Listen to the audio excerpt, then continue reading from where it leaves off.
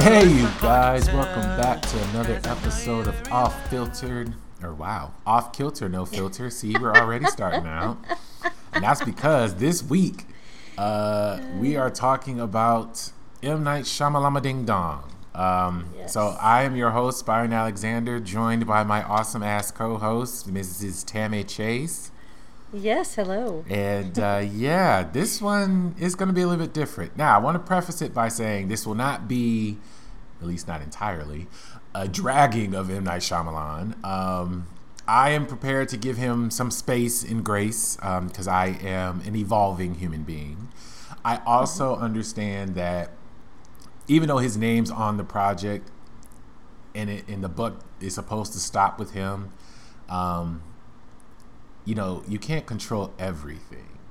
But I'll expand on more of that later.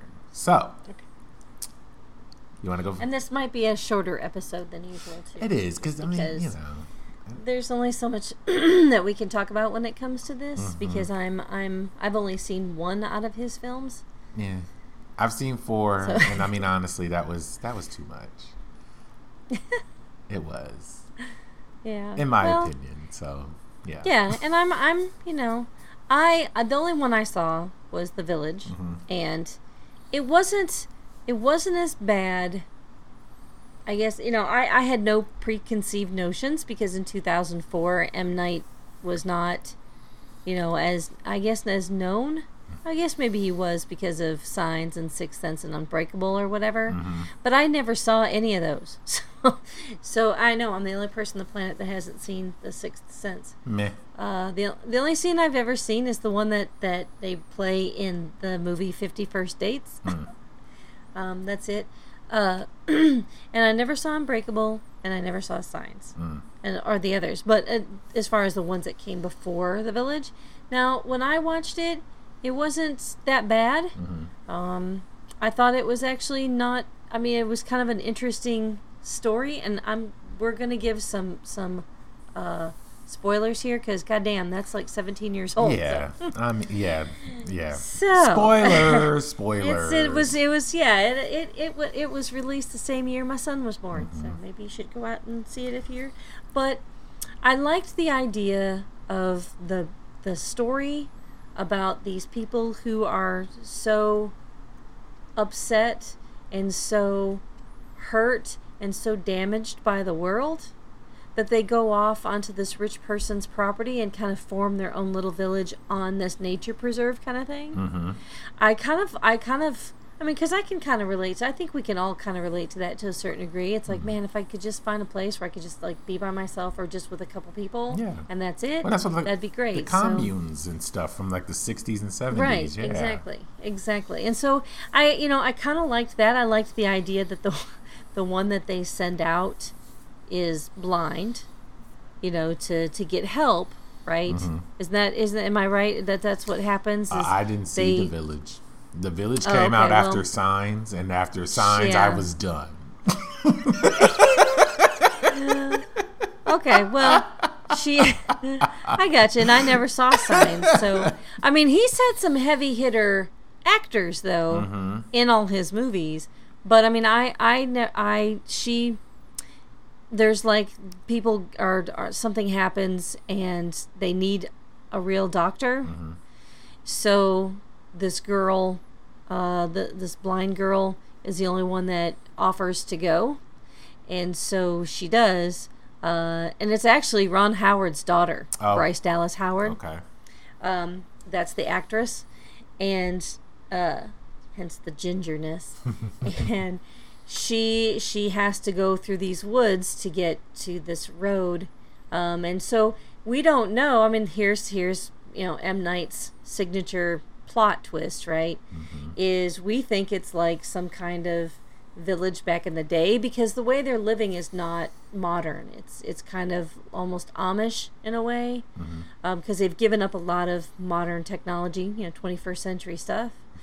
And so she goes so she can help find, so she can go get a doctor or whatever they kind of tell her. So by the time, the way it ends up is she ends up at a road, and a a modern car drives by her, and then you realize, holy crap! And you see a sign that says it's private property, a wildlife preserve, private property owned by the village's leader's family. She doesn't see that because she's blind. Right. But we as the audience see that, and then it's like, oh my gosh. So then it comes out later, that these people had all, like, they'd had children killed, that that they've all just been really damaged and hurt by the modern world. So they go off and live on this millionaire's wildlife preserve. So that way they can in fact it's a wildlife preserve, so there's like they even paid off the government, so it's a no-fly zone, all that stuff. So they've been isolated for since the 1970s, I guess. Oh, so the commune. There you go. Interesting. See. Yeah. So I mean, there's a lot of famous people in it. Besides Bryce Dallas Howard, there's Joaquin Phoenix, Adrian Brody, William Hurt, Sigourney Weaver, Brendan Gleeson, so on. See, that's the thing. His movies, they have really good ideas, and they explore like really cool themes. The problem is its execution. Oh, okay. For me, because like the way you just explained it, that sounds interesting. That sounds really cool. But sitting through the movie, and it wasn't bad. I don't know about the village. The village, I didn't watch, but. Well, it did have its moments, as far as like it kind of kept you on the edge of your seat, because she's walking through this forest blind by herself, and they warn her about monsters and stuff. So she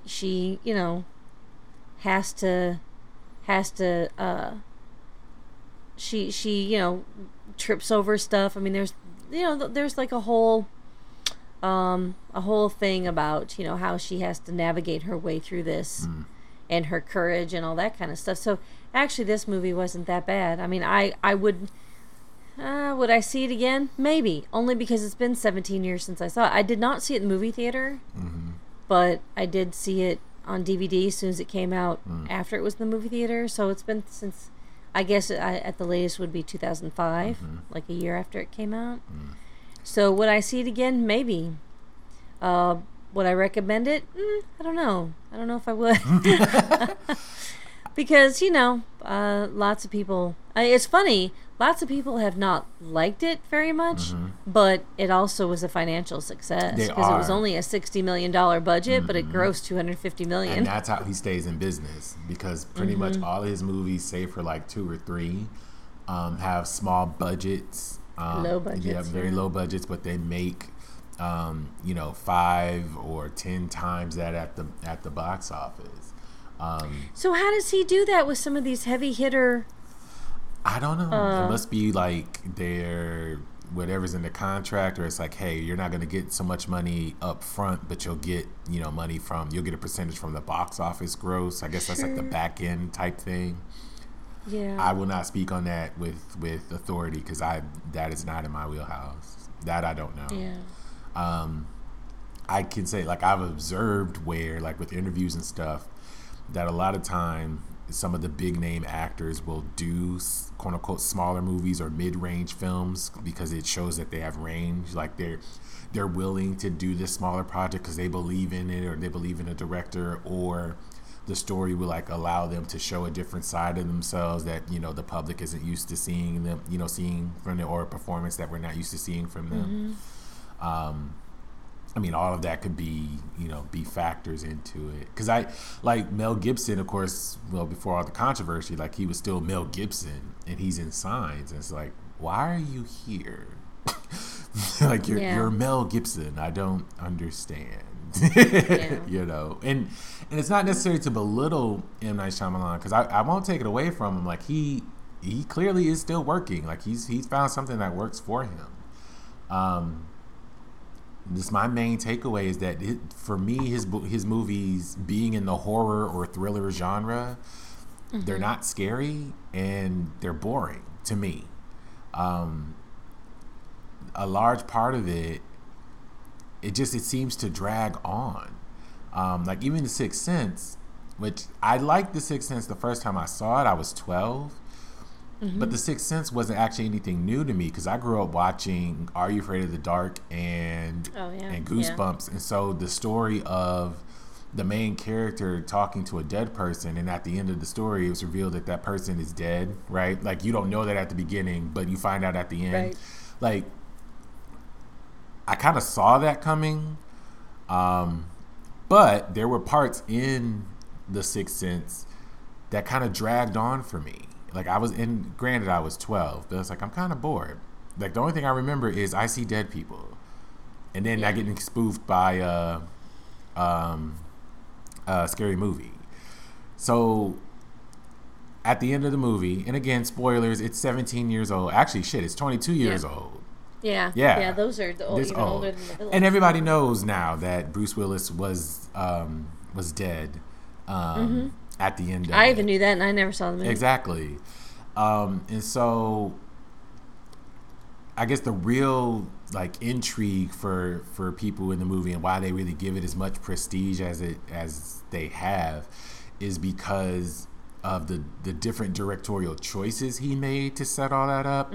Like, anytime there was a dead person around or in the scene, there was like always something red in the scene, and you know, you go back and you rewatch it and you pick up on this or that or whatever.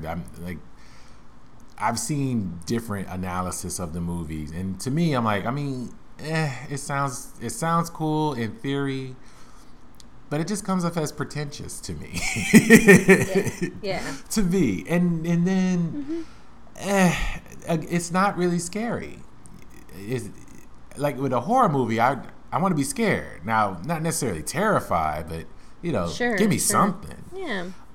You wanted something like, you know, Silence of the Lambs or something. Yeah, that was kind of scary. Or that was a psychological thriller, right? Or I don't know. Tales from the Hood scared me, but or Candyman scared me. Oh my God! Yeah, don't even start on Candyman. Right, that did a number on me, but it was my fault because my parents told me not to watch it. And I didn't watch it all the way through, but they were watching it on TV, and so I would like go and okay. So quick aside, this is off kilter. So what had happened was, it was on a weekend. I remember this, and I guess I had gotten in trouble or low grades or something in school, whatever. So as my punishment, I couldn't have TV for the weekend. Okay. So my parents were watching Candyman, and like, well, I wanted to like spend time with them, and really I just wanted to watch TV. But I couldn't. So they watched Candyman. So I like come out and like kind of like stand in the corner because they were in the living room. So I come down the hallway and like stand in the corner and kind of like watch over their shoulders. And like the stuff that I'd pick up on, I'm like, ooh, yeah, no, I can't watch this. But I got enough of it to know that I shouldn't have watched Candyman because that motherfucker was in my dreams for like the next 3 weeks. It is. It's scary. Yeah. It really is. So, but yes, that scared me so much so that I didn't see the new one that came out last year. It's like, I'm good. But that's because it's called Old. Yeah, but that's because it scared me. I'm not scared of an M. Night Shyamalan movie. Other than it's like I'm gonna waste another 3 hours of my life. Like shit, I could do that playing a video game. I don't. Yeah. Again, I'm trying not to drag this, man. But The Sixth Sense was okay. Unbreakable, I liked and disliked. What's about the ending? Okay, so you said you liked it, but you didn't like the ending. Yeah. And Doug was kind of wondering about that too, because Doug likes that movie, and so I like it as a superhero movie.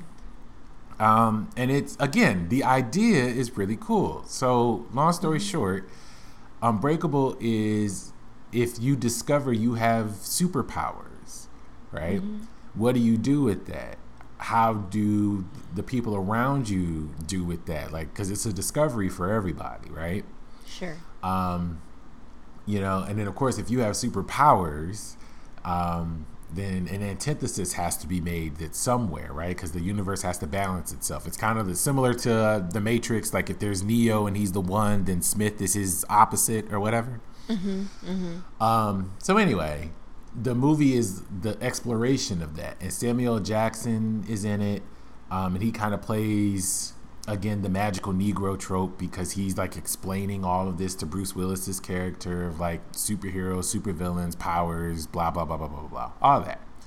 And it's pretty interesting. It's like, that's a really cool idea. There's scenes where Bruce Willis is like discovering that he can bench press like 1,000 pounds or something like that. And then his nemesis or whatever, who I don't even remember. I don't even know if that person has a name or not. But like, this dude in a trench coat is killing people, and he and Bruce Willis finally come into conflict with each other or whatever.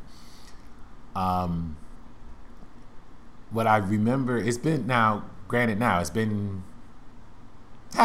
years, because that was 2002. Goodness, it's been 20 years since I've seen the movie, but leading up to the ending, apparently Bruce Willis's weakness is water. Okay. And I'm doing the math in my head, like, so how does that work? Because that means... Well, I brought that up to Doug, because I was like, that was the part of the question. And he said it's because he sinks, so he can take a shower and stuff. Okay. It's just because if he gets into large bodies of water, he'll sink and drown. Well, see, that makes it even more funny, because so the way the movie ends, I'm going to jump around. I'm going to spoil some more movies. Sure. Yeah, go for it. So the way the Unbreakable ends, you remember in the 80s, in the 90s, like TV movies, how it would just freeze frame and then have like a caption, like, this character went to market, this character went to this, this character did that. That's how this 2.5-hour movie ends. It just ends. So Samuel L. Jackson's character, Mr. Glass is his name.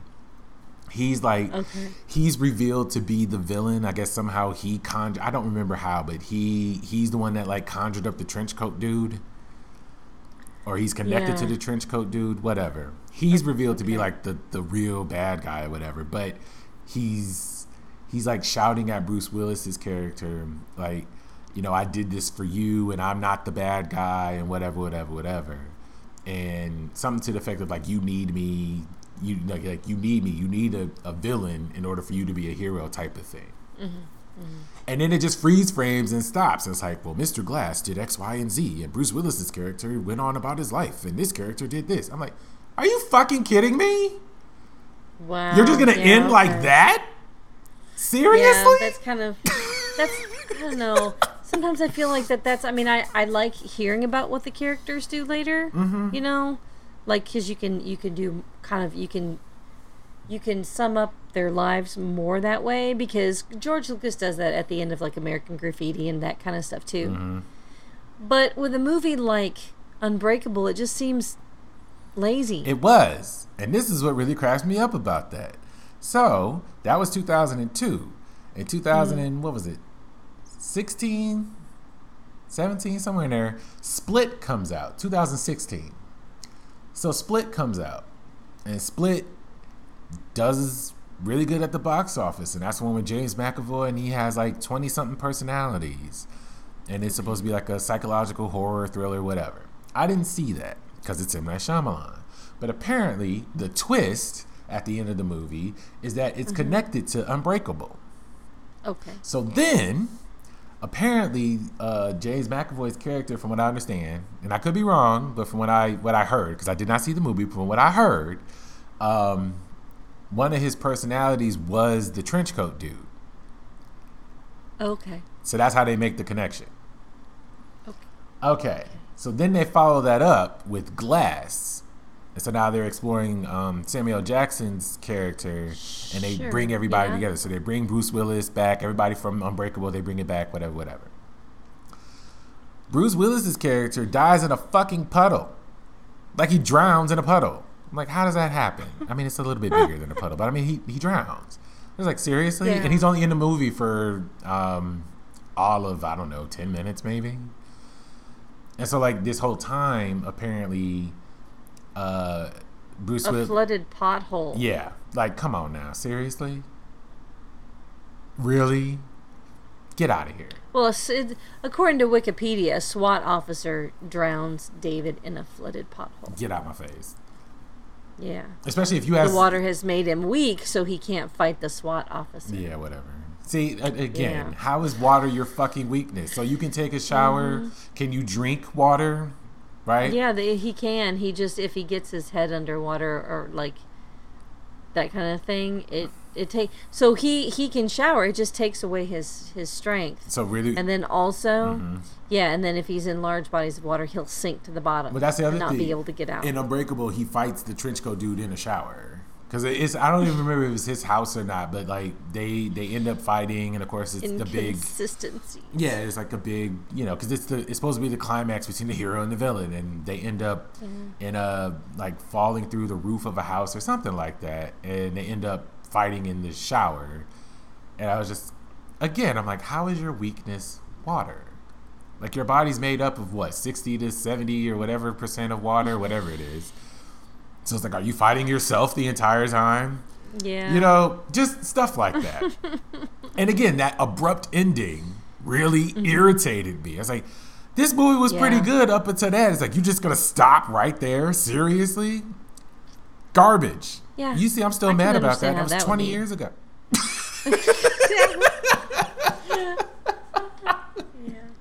So, yeah. I don't know. I just have never, I don't know. I liked The Village, but I only watched it because my ex watched it, DVD on.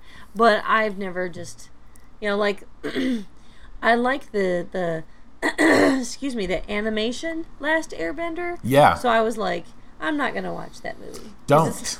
It's not the same, and it is terrible. I did not spend money to see it. It came on Nickelodeon, and I think they played it kind of like as a joke.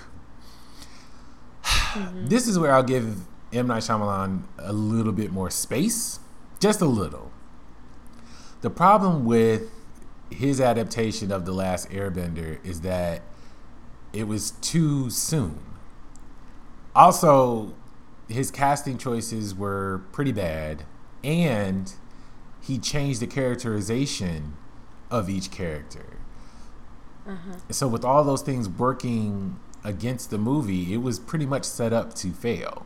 He did the movie because he was a fan of Avatar: The Last Airbender. And that's fine. You could be a fan, but the problem was the movie came out in 2010, I think? Let me see. Yes, 2010. But The Last Airbender, the cartoon, ended in 2008, and like in the summer of 2008. So that's literally a year and a half. Yeah. So as an audience member or as a viewer, not only have I been invested in the show because I was a fan, but I still have a very clear memory of the characterization of Aang and in Team Avatar and so on and so forth. So then to have this adaptation of the first season and it be completely different, it's like, yeah, that's going to leave a bad taste in your mouth. Like, basically what's happening is somebody is taking what you like about a property and making these drastic changes. And that's really going to, like, drive you up a wall, especially if you're attached to said property, right? Right. It's like somebody else coming in and playing with your toys and like, playing with them the wrong way. Because you know what I mean? It's like they're your toys. Well, how this works. It's like that. It's like that with any book adaptation or any of the other movies that are like, about Spider-Man or all that kind of stuff, And it was bad. It was really bad. Like Aang, and I say Aang because that's the creators of the show named him Aang. So he changes it to Ong. Like, it's pronounced Ong. It's like, it's Aang. We know him as Aang. So there's that. Yeah, it was always Aang. Yeah. Second, the characterization of Aang is like this happy-go-lucky kid who becomes a little bit world-weary because of the war that's going on. But he's still, like, really, like, peppy, jovial, spirited. The way that he's portrayed in the movie, since he's a monk, he's very, stoic and calm and really just bland. It's like very stereotypical monk at that. It's like, yeah, I don't like that either. And then the effects, because of course he's the Avatar, so they get the glowing eyes things down, but of course that's saved toward the end of the movie, and then he's supposed to turn into like the moon spirit or whatever, and turns into like a giant fish. They do that, and that looks interesting, even for 2010. It's like, okay. And again, the audience attachment, like, we still have a very clear, vivid memory of the cartoon and how the cartoon ended, and it ended pretty damn strong. So for this to be the follow-up to that was very disappointing. Yeah.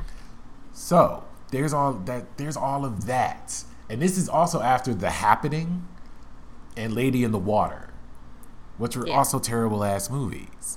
I was reading I happened to catch some of The Happening when it was on TV.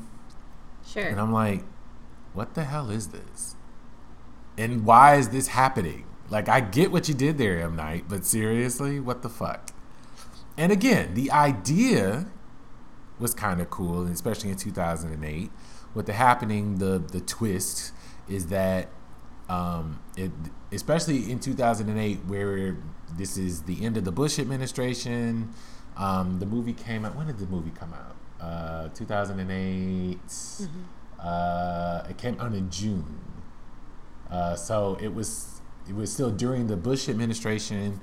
It was all this talk about terrorism, bioterrorism, so on and so forth. Of course. So the idea is that some terrorist organization has released a biochemical and is making people lose their fucking minds.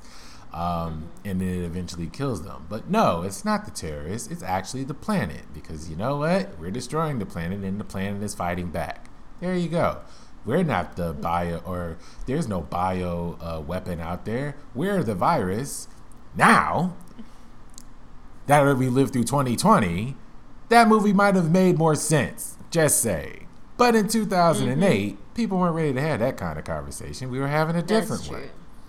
You're right. So, again, the idea I like. It's interesting. Like, let's have that conversation. But his execution is like, the fuck is this? And again, I'm speaking as somebody who's burned from watching Unbreakable. Just saying. That really, like, marred me. But that was the first one. The second one, I guess it wasn't his movie, but he helped produce it, was The Others. And The Others was boring to me. It wasn't scary, and it was boring.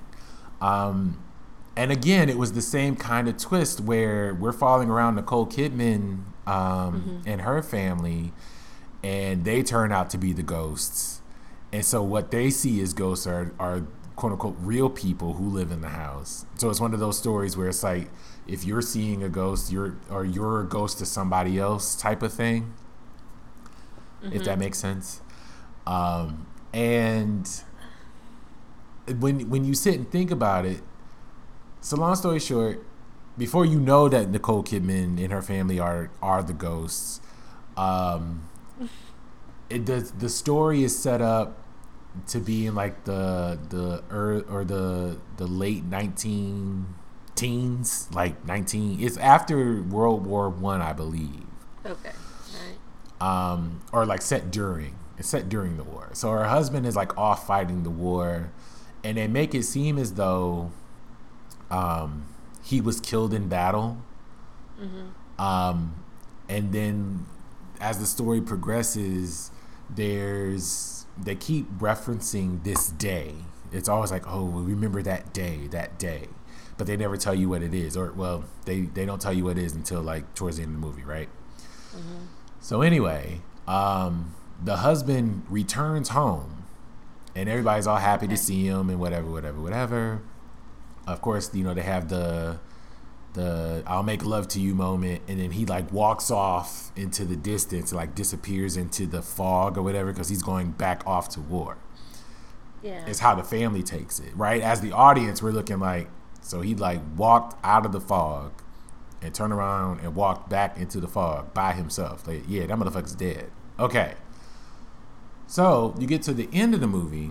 Oh, and one of the other things is that they can't be in sunlight. Okay. Because the kids have like they have an aversion to sunlight because it's an actual real disorder. I forget what it's called, Sure. but all the like the kid, everybody wears all black. They have like blackout curtains. There's no sun. They can't be like in direct daylight. Blah blah blah.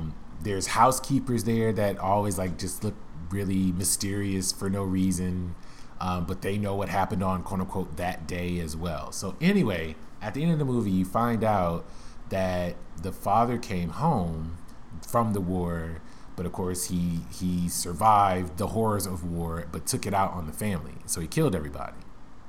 Oh. Yeah. Oh. But they don't remember that. It's one of those things like in Supernatural, like how you don't remember when you die, so you're like stuck in the loop. Sure. Okay. Yep. But then they find out, or well, we find out that they're the ghosts and they're haunting people who live in the house. We're made to believe at the beginning of the movie that they're the ones being haunted. That's a cool idea. My problem with the movie is that it's slow, boring, and not scary. I'm like, oh shit, we sat for 2.5 hours and that's it? That's it. Like, really? You had us already. Yeah. And it doesn't make sense where I'm like, so wait, if the husband killed everybody or whatever, so what, when he came back, was that his spirit like coming back to say he was sorry or what? I'm kind of confused by that. So that was that movie. Signs. Ugh. Not only was it too long, and I knew I shouldn't have watched it because on the back of the DVD, my mom rented it back when there was still like Family Video and stuff like that. Remember that? Yeah. Oh yeah, Blockbuster. Right? Yeah, remember that, kids? I know you don't now, Yeah. but anyway. So she rented it, and on the back of the DVD case, one of the reviews said that you have to watch this movie twice to really understand it. And I was like, that's not a good sign. That's not a good sign at all. I was like, hey, what the hell? I'll watch it. I ain't got nothing to do. So, sit through the movie, and the things that really bother me about it, again, it's boring. Mm-hmm. The alien, you don't really see. This is before I realized, like, you know, how you spend your budget on things. They didn't spend their budget on an alien. So, you don't really see the alien, or you see, like, quick glimpses or flashes of like, the alien presence. Mm-hmm. They have like their spaceship on camera, so of course the world is going crazy because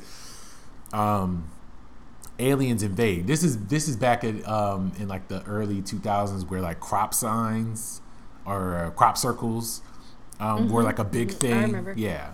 I remember when the movie came out. Yeah. So they were going off of that, right? Like all these crop circles are popping up, and what do they mean, and blah blah blah. And the alien shows up, you don't see it, and when you get a glimpse of it, I'm like, that's the ashiest motherfucker I ever seen. Seriously, y'all calling him an alien? Okay, M. Night. Like I'm not taking it there, but I'm just going like, got you. And the dialogue, and I've noticed this with his movies, the dialogue is so fucking slow. Like from the like pleasantries of just like, hey, how you doing? Or if they're trying to have like a serious dramatic conversation, every time they speak, the characters interact with each other, there's always these dramatic pauses. And I was like, why? They go like, hi John, dramatic pause. Hi Jody, dramatic pause. How are you today? Dramatic pause. I am fine. Dramatic pause. You? Dramatic pause. Like that's. I'm like, damn. And there's no inflection either. None. They talk very, very wooden, very quietly. Yes. And very woodenly. Yes. Yeah. And I was like, this is the stiffest crap I've ever seen. And then I didn't get it, and I'm not watching it again to understand it. I could read Wikipedia, but this is how much this movie just scarred me. Apparently Mel Gibson's wife, like she dies at the beginning of the movie or like in a flashback. And so she dies in a car accident. But before she does, apparently she had like a prophetic vision or something. She knew that the aliens were coming. And so she's telling Mel Gibson, you know, and like this it's a, you know, that whole cryptic message trope, like it seems like nonsense, but it makes sense at the end of the movie type thing. And so Mel Gibson's daughter has all of these jars of water around the house, and apparently, again, the alien's weakness is water. I don't know what it is with M. Night Shyamalan and water being a weakness, but hey, maybe he's scared he can't swim. I don't know. Anyway, I don't know. Yeah.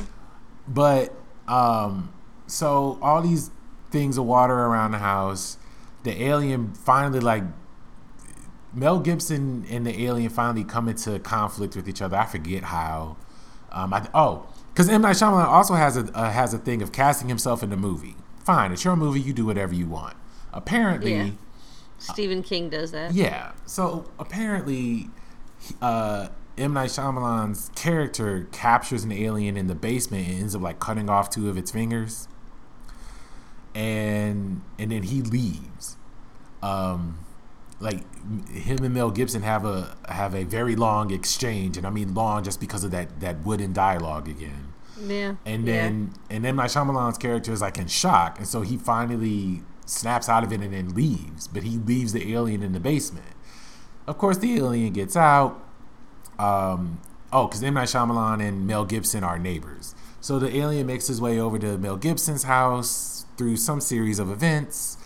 And then at the end of it, Mel Gibson's brother, I think, or brother-in-law, whatever, he used to be he's an ex baseball player. So he takes the bat and starts swinging at all of the jars of water, and it lands on the alien and basically kills the alien, whatever. But I'm thinking to myself, like, where the hell did any of this happen? How does any of this make sense? And why the fuck did it take you damn near 3 hours to get to this point? I was mad. I'm still mad. Yeah. I'm still mad. And I know it's been a minute. And I know it's not that serious. I'm just saying all this to lay the foundation of why I refuse to watch any more M. Night Shyamalan Ding Dong's movies. I can't do it. Any of them. None. Yeah. After Earth apparently was an M. Night Shyamalan movie. That I didn't know. But even my sister figured out that the twist apparently with what's his name, with Will Smith and his son starring, they find a girl and the girl ends up being his sister, something like that. Whatever. I'm like, okay, I'm good. I'm glad I didn't watch it. The Visit, again, his movies have good premises. Like, the idea sounds good. The Visit was about these 2 kids staying with their grandparents for the first time, and their mother is estranged from her parents. Like, she hasn't seen them for 15 years. Now, the way that the trailer sets it up, they showed the mother talking to her parents, like FaceTiming. I have to rewatch it again because I'm like, okay, so basically what ends up happening is the grandparents turn out not to be the grandparents. They are escaped asylum patients, which is interesting. But the movie is basically like, don't hold on to grudges is basically what is the moral of the story, right? Okay, sure.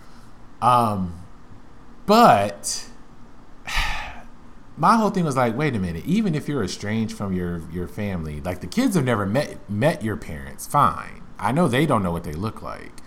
But the way that the trailer was cut, it's like they were FaceTiming each other. So I'm like, you didn't know that those weren't your parents? Yeah. I will say, I did not see the movie. So what I'm hoping what happened was when she did FaceTime her parents, they were her parents. And then after she got off the phone with them, or in between the time that they got off the phone and she took the kids to the house, or she dropped the kids off at the train station or whatever, that's what it was. That's when the asylum patients like swapped places. That's the only way that would make sense. Sure. And then I'm thinking to myself, like, I mean, you haven't seen your parents for 15 years or whatever, but you literally just trust your kids with your parents. Like, y'all don't have that same relationship like that. And your parents have never met your kids. It's like you did all of that and you didn't use that time to like try and reconcile or at least start a conversation. No, you wait till the end of the movie and then your parents are dead now because they were killed by the asylum patients. Mm-hmm. And your kids have been staying with strangers for the course of a week. Interesting. Yeah. So yeah, last one, Old, which came out was that last year? Came out last summer. Yeah, 2021. That one also was terrible because he's back to that plot twist out of nowhere. And I'm gonna ruin that one because it's just a terrible movie. But anyway,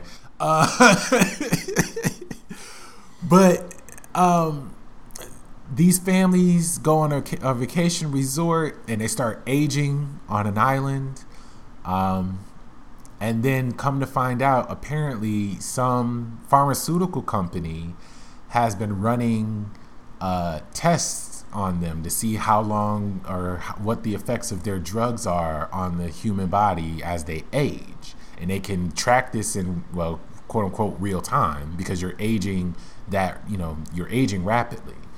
They get the survivors get off the island because, of course, there's some cryptic message at the beginning of the movie that gives them the key to escape the island at the end of the movie.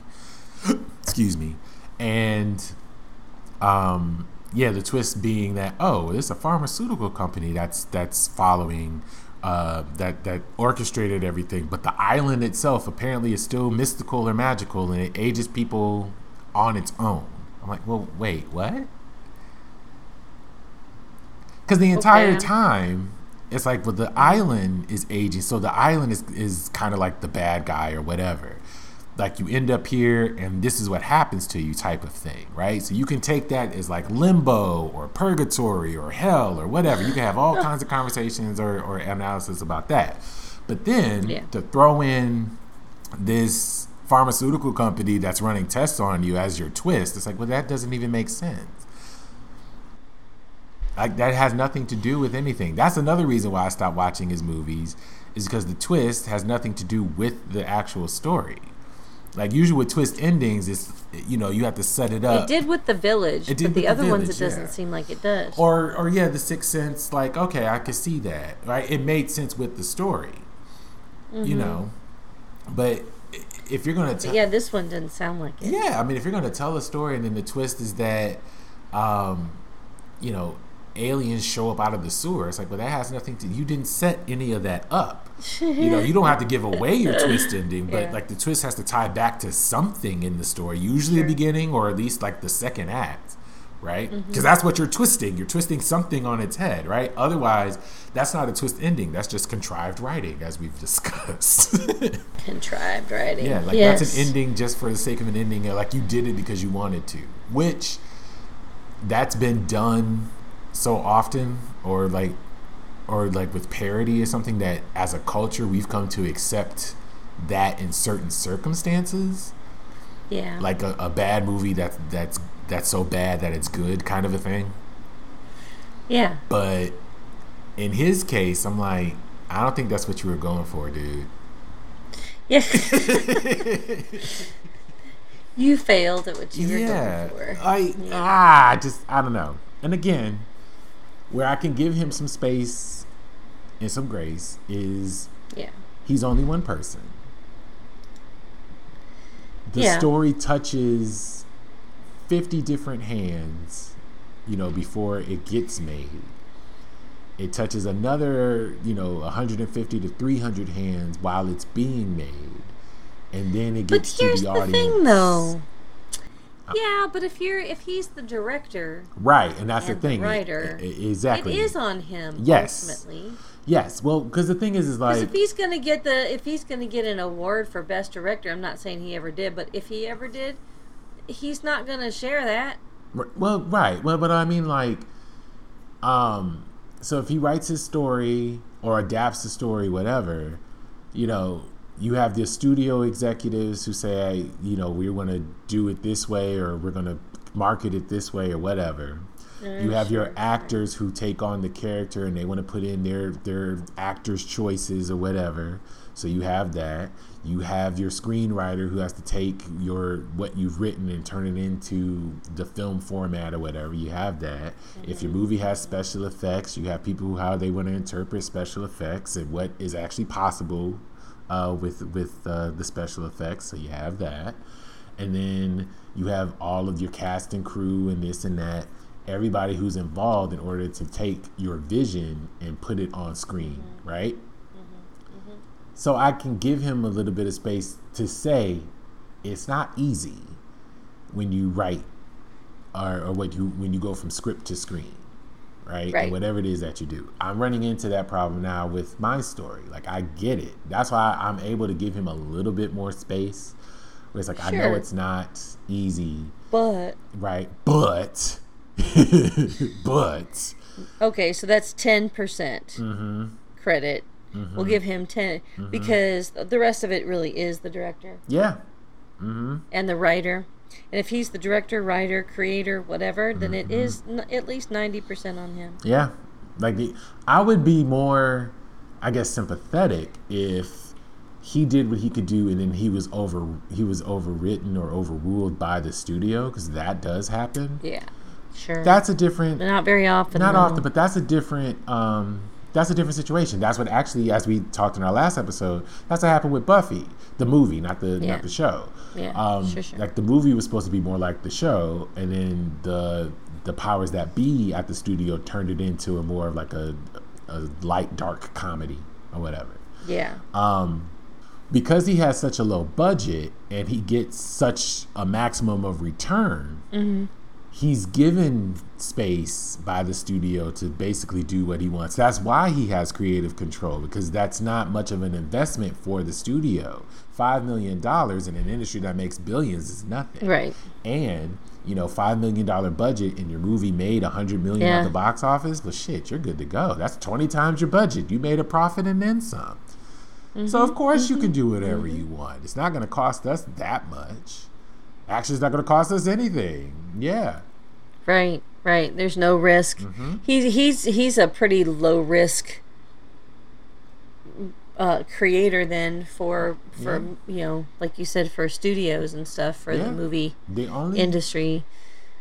The only reason why he has the taint that he has, I mean, outside, like, everything that I said, of course, is personal opinion, and some people may agree with that, but that's just an opinion. The reason why he doesn't get as much carte blanche as he did is because of several of his movies were big budget failures. After Earth, Avatar. What was the other one? Not Lady in the Water. Yeah, Lady in the Water was one of the biggest ones. And The Happening, because The Happening had a budget of 48 to 60 million, and it made 163.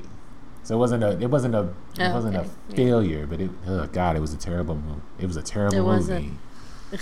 So, I mean, just, you know, on the business side of things, I will say he knows what he's doing on the business side. And horror has always been a genre where you can do things for a low budget and then get a higher return. Because if you just get enough people to see your movie opening week, or not even opening weekend, but, you know, again, if your budget was 10 or 13 million, but, you know, you got 50 million at the box office, that's a moderate success. You've recouped your budget and made, you know, a little bit of a profit, and you can use that to fund your next project. Get your name out there, you get more butts in the seats, more ticket sales, so on and so forth, right? So I could, as on the business side of it, and as a creative myself, I can understand why he does what he does. As a viewer, or as a consumer of this type of stuff, I'm like, dude, you got to do better.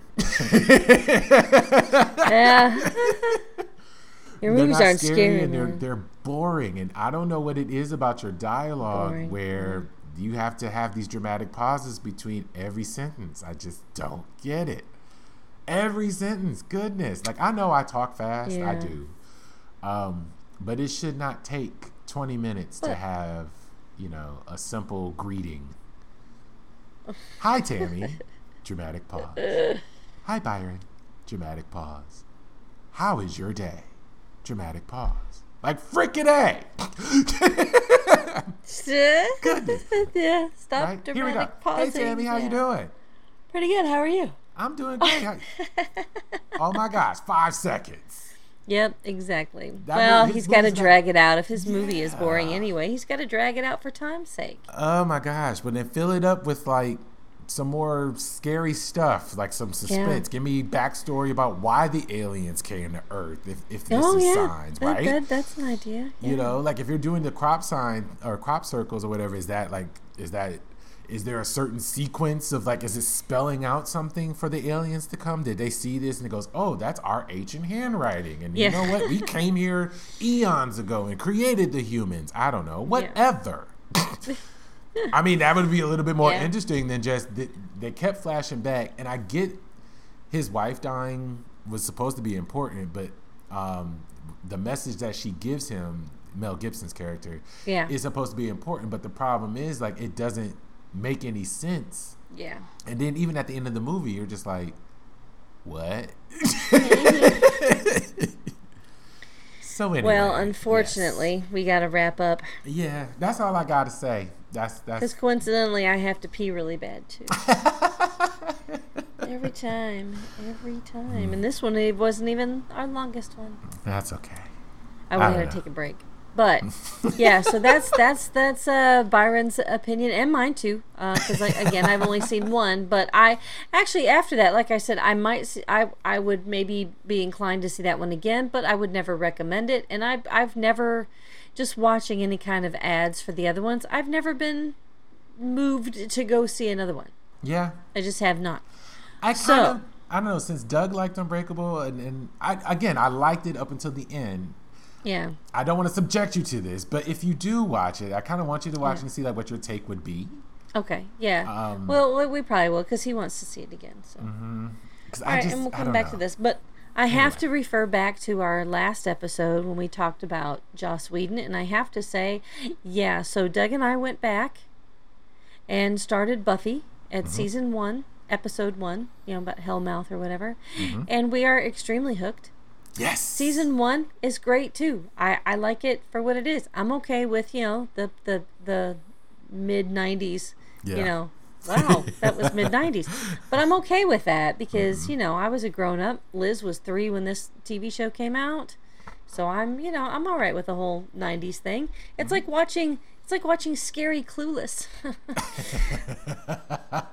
It really is. But I mean, it's fun because I mean that's just the way it is, right? And I'm looking forward to how it progresses and all that. But yeah, I'm hooked. The action is fantastic. It's really good. So I just want to do that before now. Go ahead and tell them about the music, and we got to get going here. Yes. All right. So thank you for listening to this episode. The music at the beginning of this podcast and at the end is from my album. The album is called Square One. The song is called Very Well I Know. You can find that on any streaming platform. You can get a physical copy from Amazon if you like. You can stream it on Amazon if you like, whatever. The link will be in the description. You can also find my music on another podcast, Women Committing Crimes. The songs used there are Forgive Me and Who. Yes. Women Committing Crimes is hosted by, of course, Mrs. Tammy Chase. About all kinds of women committing all kinds of crimes. Yeah, absolutely. You can reach us and tell us your M. Night Shyamalan Ding Dong stories. Yes, please. I'd love to read that. Yes, you can email us at offkilternofilter@yahoo.com. You can also reach us on Facebook at Off Kilter Off Kilter No Filter Facebook group. Goodness, or you can tweet us at No Kilter and tell us your M. Night Shyamalan stories. Maybe you really like his movies, and that's fine. Hey, you're entitled to your opinion. Change our mind. Nothing wrong with that. Nope, change our mind. I just don't. But anyway. Yeah. And on that note, Yes. I'm going to let Tammy go pee. Yes. And I'm Desperately. going to sign off. So we will see you guys next time. So Yes, stay yes. safe, everybody. Yep, we love you, and yeah, stay safe. Bye. Bye.